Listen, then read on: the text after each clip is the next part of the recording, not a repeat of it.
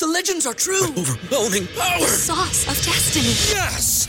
The most legendary sauce has arrived as McDonald's transforms into the anime world of WickDonald's. The greatest flavors unite in all new savory chili McDonald's sauce to make your 10-piece Wick Nuggets, fries, and Sprite ultra-powerful. Unlock manga comics with every meal and sit down for a new anime short every week only at WickDonald's. Ba-da-ba-ba-ba, go! At participating McDonald's for a limited time while supplies last. Back to old school with DP and J on 93.7 The Ticket and theticketfm.com.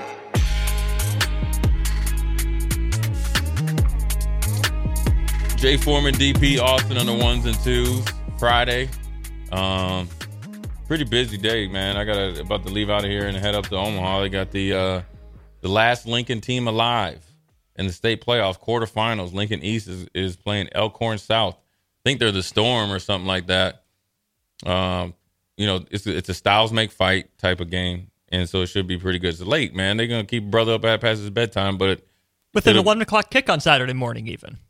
I know it's just, but it's all good. It's all good. But anyways, college football is moving. We'll give our Nebraska picks at the end of the 4 o'clock hour or at the next segment. Excuse me. But obviously, DP, I wonder. This is what the best thing about. I don't know if you guys saw Jim Harbaugh's press conference yesterday. Boy, they asked him about it, and he started talking about we got a lot of rest during the bye week, and then he's like, we're upward, bruh. You in bizarre world. Listen, if anybody tries to tell you that this is not a big deal, this is the equivalent of like espionage. And espionage was back like. I remember because like in like the early 80s and listened to my like grandparents and people that worked down in the government talking about it. Like they were all so worried that the Russian spies were planted over here in espionage and they turned some, American spies. Like you had a dude in disguise, right? With a recording device on your glasses, essentially, DP. Yep. At another university to get steal the signals against, obviously Michigan State. Now, Nebraska fans, I said it yesterday when I talked to Austin, and I said it, listen, when you go back to that Nebraska game against Michigan, it was one of the best game plans Scott Frost and those guys had offensively, defensively, and special teams. They outperformed them, even though Michigan had first-round picks everywhere.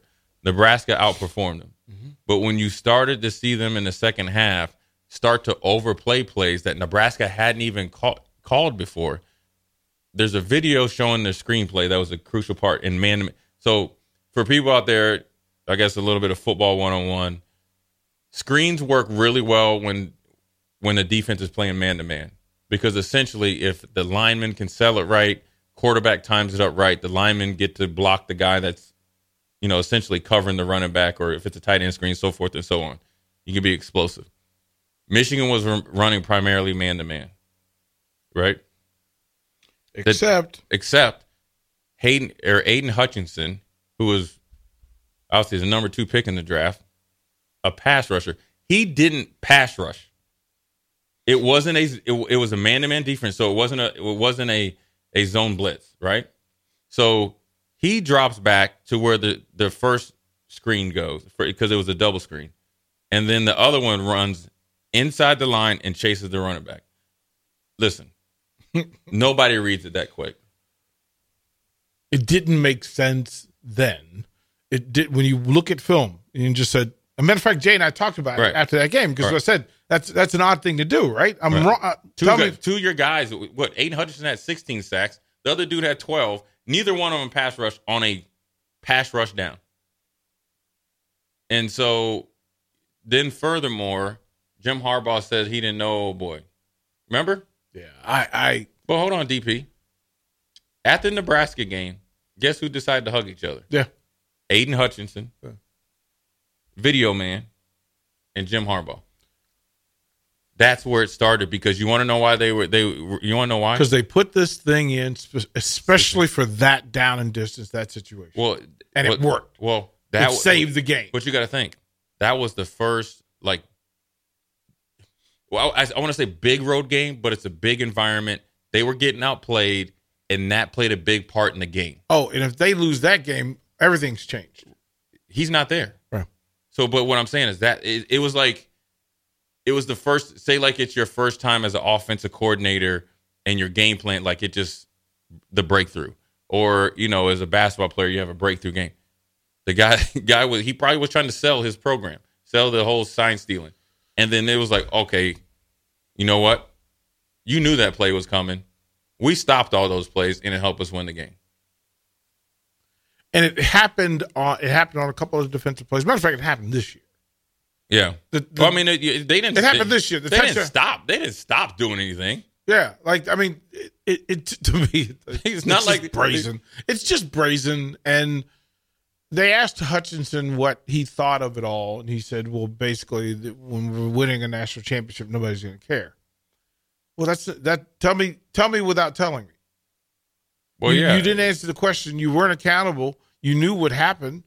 Look. If I'm the Big Ten, and again, most of the coaches, the conversations that are being held in private, look, do something. Well, Walters, who's Purdue, we just seen him. He's not afraid to voice his opinion. He said, "Look, we know that they've been watching our plays. We've had to really change our whole offense, or the signals." 6 games Stallions bought tickets to against Purdue. 6. He knew everything.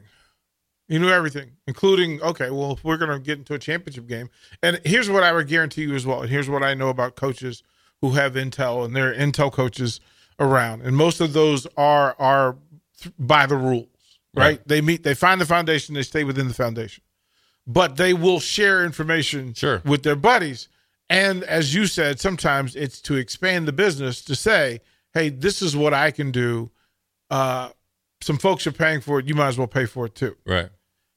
And then to find out who those people are, well, here they come. Now they're going to start to speak up, because some of that was cross-referencing teams. And it wasn't, hey, wait a minute, who does Ohio State play? Can we help them out? Yeah. Well, I think, this guy here, the one thing about this situation, this is why I feel very comfortable in saying that it's not like rampant throughout the whole Power 5 or whatever you want to call it.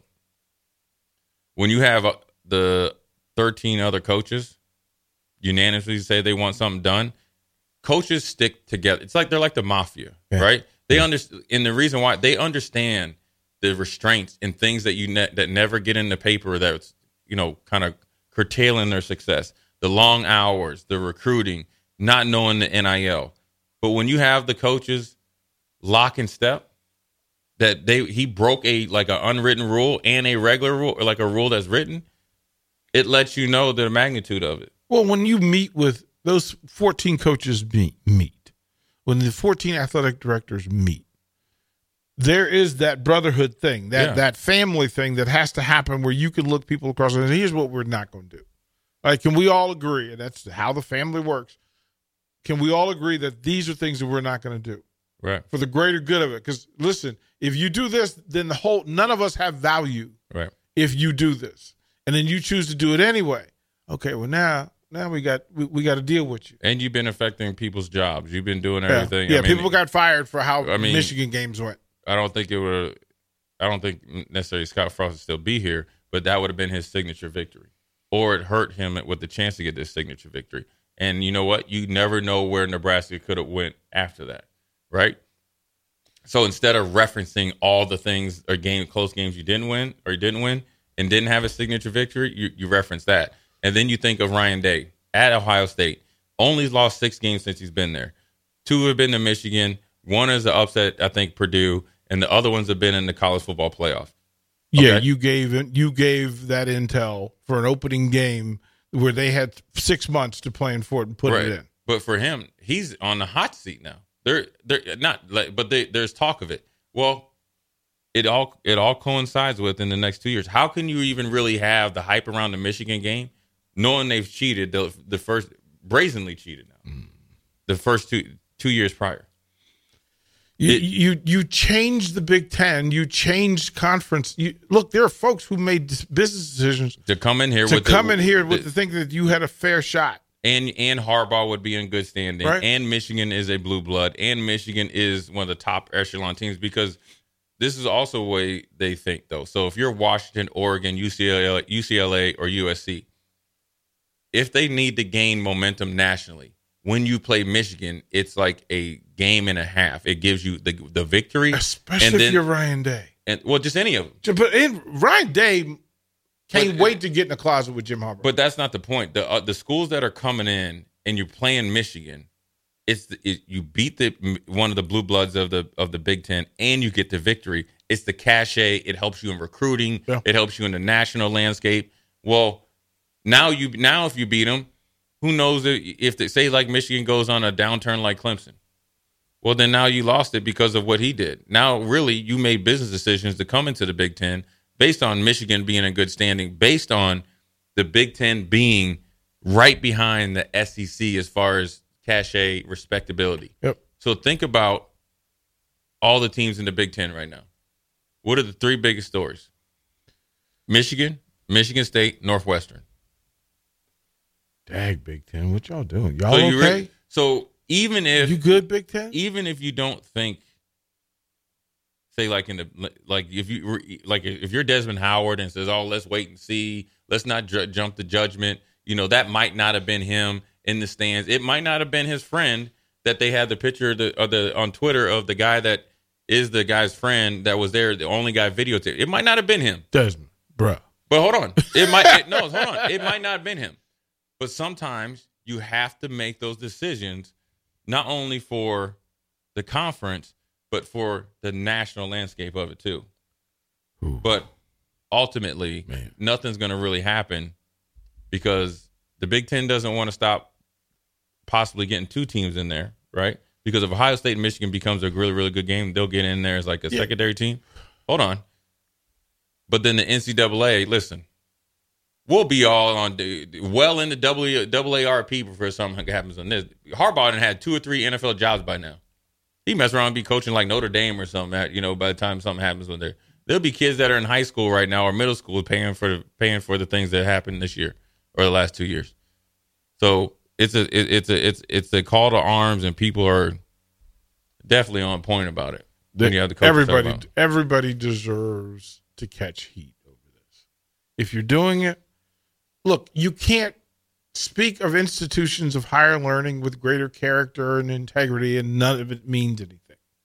Well, it doesn't mean anything. That there's no everybody's going to drop their honor code because every university have them, every athletic department has them, every coach has his rules of absolutes, things that you cannot do, no matter what.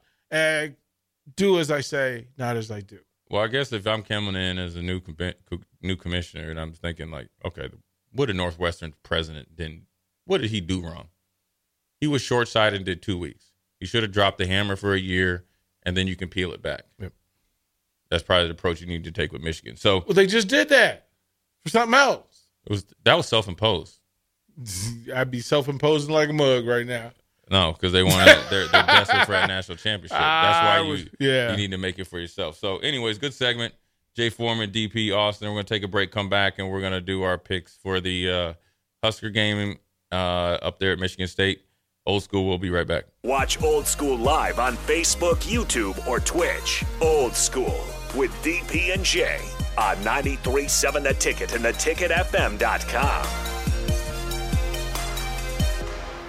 BetMGM has an unreal deal for sports fans in Virginia. Turn $5 into $150 instantly when you place your first wager at BetMGM. Simply download the BetMGM app and sign up using code Champion150. Then, place a $5 wager on any sport. You'll receive $150 in bonus bets, regardless of your wager's outcome. And if you think the fun stops there, the King of Sportsbooks has plenty of surprises in store. Check out daily promotions, same-game parlays, live bets, and so much more. Download the app in Virginia today and get $150 in bonus bets instantly from your first wager. Only at BetMGM. BetMGM and GameSense remind you to play responsibly. See BetMGM.com for terms. 21 plus only. Virginia only. New customer offer. Subject to eligibility requirements. Rewards are non-withdrawable bonus bets that expire in 7 days. Please gamble responsibly. Gambling problem? Call 1-800-GAMBLER. Promotional offer not available in Washington, D.C.